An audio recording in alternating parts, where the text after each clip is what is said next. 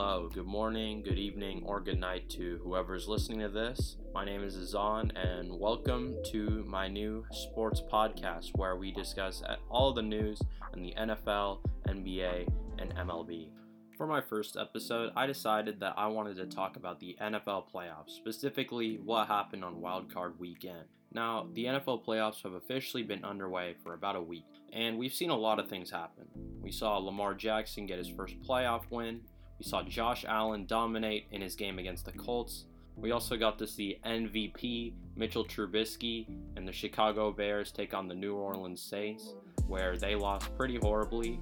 But the one game that I really wanted to talk about was the Cleveland Browns, where they dominated the Pittsburgh Steelers even without their coach who had COVID-19. Now, what's interesting about the Cleveland Browns is that they've been a historically terrible franchise, and this is their first playoff win in over 26 years.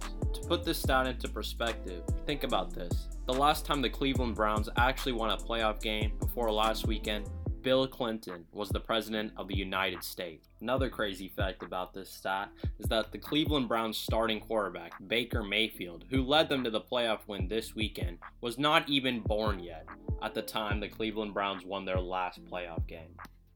Now, after finally snapping their 26-year-long playoff drought, it might be interesting to take a look at how much has changed since then, and all of the things that have happened that made the Cleveland Browns what they are today. In the year 1996, the Cleveland Browns of old were moved to Baltimore, where they became the Baltimore Ravens, who are ironically enough a hated rival of the Cleveland Browns of today. This left the city of Cleveland without an NFL team for over 3 years. This angered the Cleveland faithful, as they had lost the team that they had invested in for over 50 years. However, hope was once again brought back to the city, as the Cleveland Browns were once again put back in Cleveland, and the city once again had a football team. You might think this is a happy ending for Cleveland. They got back their football team, and they were finally able to cheer for the Cleveland Browns once again. However, this was not the case. In their first game ever, the Cleveland Browns were dominated by their hated rival, the Pittsburgh Steelers. This led to the city of Cleveland having a realization. These Cleveland Browns were not the same as the old ones, and they were in fact much worse. This game that was thought to be the start of a golden age of football in Cleveland ended up being an omen of what was to come. In the 25 years that followed this game, the Cleveland Browns were the standard of ineptitude and failure, not only from a football perspective, but even as a business as a whole. For an entire quarter century, the Browns only managed 2 postseason appearances. There have been more presidents in the last 25 years than there have been Cleveland Brown postseason appearances. A silver lining to being this terrible would mean that you might be able to get a good player high up in the draft. However, the Browns can't even do this right. The Browns average having the highest overall draft pick out of any NFL team since 1999, meaning that they've had the best pick in almost every draft. However, the team has also managed to be the worst drafting team of the Super Bowl era. This can be seen in their quarterbacks, which they've had 30 of since 1999. Their horrendous draft picks can be seen in their quarterbacks, which they've had 30 of. They have had more quarterbacks than they have years even existing. However, as you may expect, most of these quarterbacks tend to fail due to the organization being totally terrible or them being terrible at their job. One of the clearest examples of this is Johnny Manziel, or the famous Johnny Football. The former Browns quarterback was able to light up the college football scene with his elite playmaking and ability to make something out of nothing. However, a lot of his mistakes were masked by an elite team around him and terrible defenses in his conference. Johnny Football also had a lot of character concerns, as he was seen as someone who enjoyed partying much more than he did playing football. This meant that most teams stayed clear of him throughout the first round. Well, of course, most teams besides the Cleveland Browns. In his first season, Johnny Manziel was quickly exposed as a fraud. He showed a lack of attention to detail and also showed that he was more into partying than he was into actually being a real quarterback. The Johnny Manziel experiment was a massive failure, and I feel like it sums up the Cleveland Browns very well as an organization. However, even with all of this failure, technically, the Browns couldn't say they were the worst team of all time, since the Detroit Lions of 2008 had gone 0-16, but the Browns weren't going to let anyone upstage them in failure. failure was the only thing the Browns could even show for themselves in the past quarter century. The 2017 Cleveland Browns, coached by Hugh Jackson, went 0-16. And not only did they win no games, they did it in style, with their last play of their entire season being a dropped reception that could have won them the game. And of course, what would be a more Cleveland Browns thing than keeping the coach that won you 0 games in the past year? You and I have won as many games as the Cleveland Browns did in 2017. Now you might be wondering how the Cleveland Browns even made the playoffs, much less even won a game after all of these years of failure. Well, their newfound success comes from 3 things: their new quarterback, Baker Mayfield, their outstanding run game, and of course, their new coach, Kevin Stefanski. After their iconically abysmal 2017 season, the Browns had the first overall selection in the 2018 NFL Draft, where they decided to take Baker Mayfield. However, after a slow start to his career, his coach, Hugh Jackson, was fired after only winning 3 games with the team over 3 years, which led to him being replaced by Greg Williams and offensive coordinator Freddie Kitchens, who was able to unlock Baker Mayfield's potential. Mayfield began to dominate, even setting the record for the most touchdowns by any rookie quarterback, which was only surpassed this year by Justin Herbert. The Cleveland Browns ended up at 7-8-1, which, while it isn't a winning season, is a massive success by Cleveland standards. However, once again, the Cleveland Browns showed why they are one of the worst teams in the league and ended up going 6-10 with all of this talent. Freddie Kitchens was quickly fired, and the organization was at a crossroads. Baker Mayfield's play had downgraded tremendously, and the organization wondered if they were able to succeed in the future with this core of players. The Browns ended up taking a gamble on offensive coordinator from the Vikings, Kevin Stefanski. Kevin Stefanski was a genius offensive mind who was able to make Kirk Cousins a top 10 quarterback in the league and bring the Vikings to the divisional round. However, he lacked any coaching experience, which was a big red flag going into the season. The Browns' first game of the 2020 season ended in a blowout, 31-7, at the hands of the Baltimore Ravens. People thought the Browns were once again going to disappoint, even with all the talent on their roster. But then a miracle happened. The Browns actually started winning games. The Browns went on to win their next 4 games after their loss to the Ravens, and showed off their amazing running game, which was helmed by Kareem Hunt and Nick Chubb. Baker Mayfield wasn't turning the ball over as much as he used to, and was finally returning to form in Kevin Stefanski's play-action-based system. The Browns finished the season 11-5, set to face the Pittsburgh Steelers. The Browns were seen as complete underdogs, especially when a COVID outbreak happened within the locker room. But when the game finally began, Cleveland shocked the world, scoring 28 points unanswered in the first quarter. The Browns dominated their hated rival throughout and won the game 49-28, finally showing that they had shed the ineptitude that had plagued the organization for many years. Alright, so to talk about the future of the Browns, I have Quinn Mansfield, a true expert on football. Why don't you say your name? Hello, I'm Quinn Mansfield. I'm an avid football watcher. So I wanted to ask Quinn, what do you think of the Browns' future?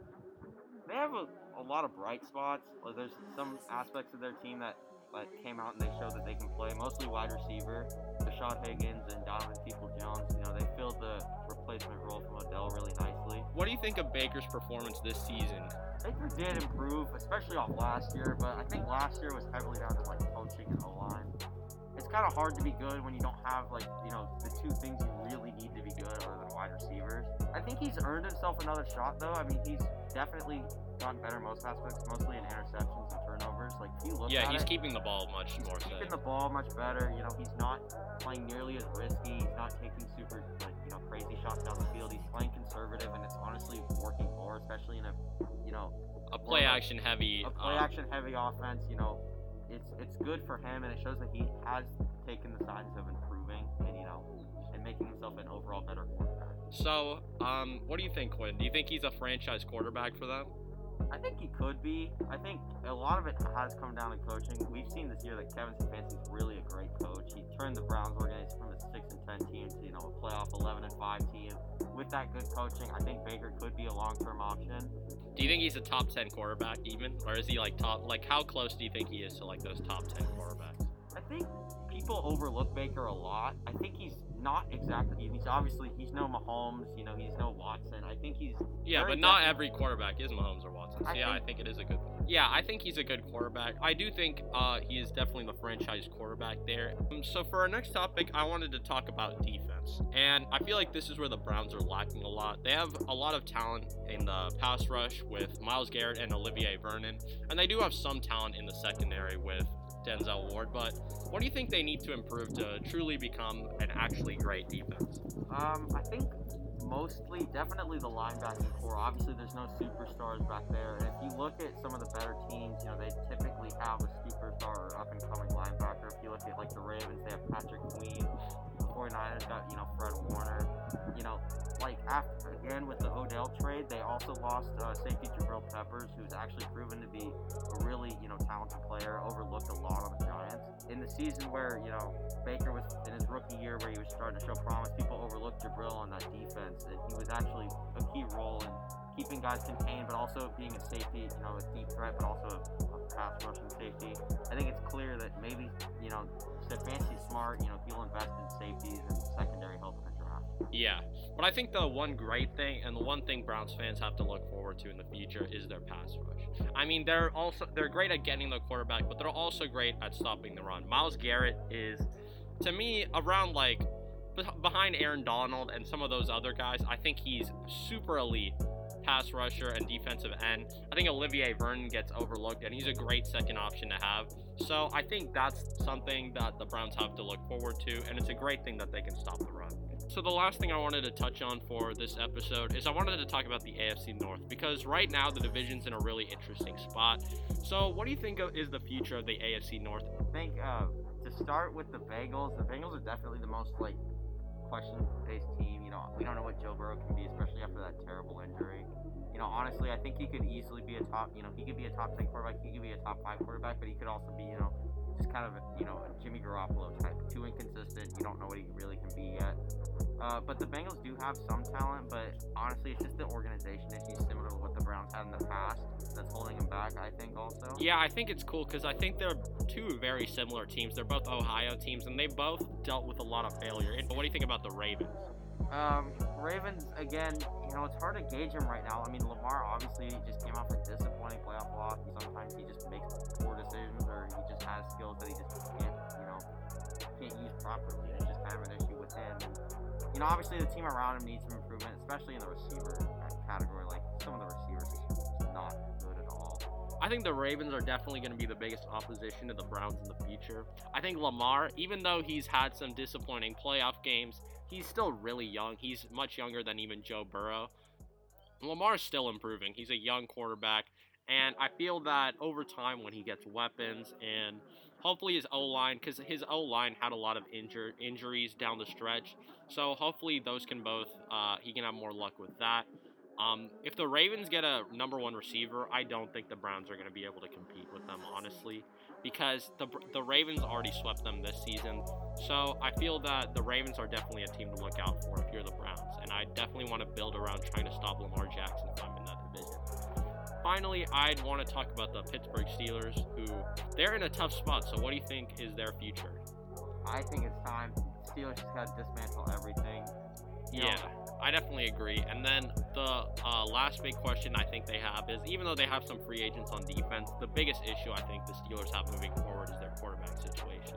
So do you think Big Ben is worth keeping next year, or do you think he should just retire? I think he's done. I don't see much of a future on him. I definitely agree. I think that the Steelers, overall, there's just not that much of a threat anymore. I feel like they really wasted those couple of years where they had AB and Le'Veon Bell and Big Ben, who was still coming out of his prime, but who still had a lot of talent. I never really believed in Big Ben a lot this season. I think that he was highly overrated, and people were saying he's a top 10 quarterback when really he's not been great this season. So I do think it's time for him to hang it up. This loss they had to the Browns, I feel like it shows a new age in the AFC North, where the Browns and Ravens are going to be the two premier teams.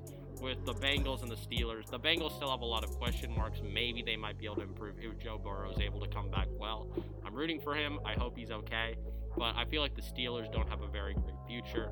To wrap up, I just want to say thank you to Quinn Mansfield for coming on the show, and thank you guys for listening to Scott's Talk on Scott Center. Have a great day.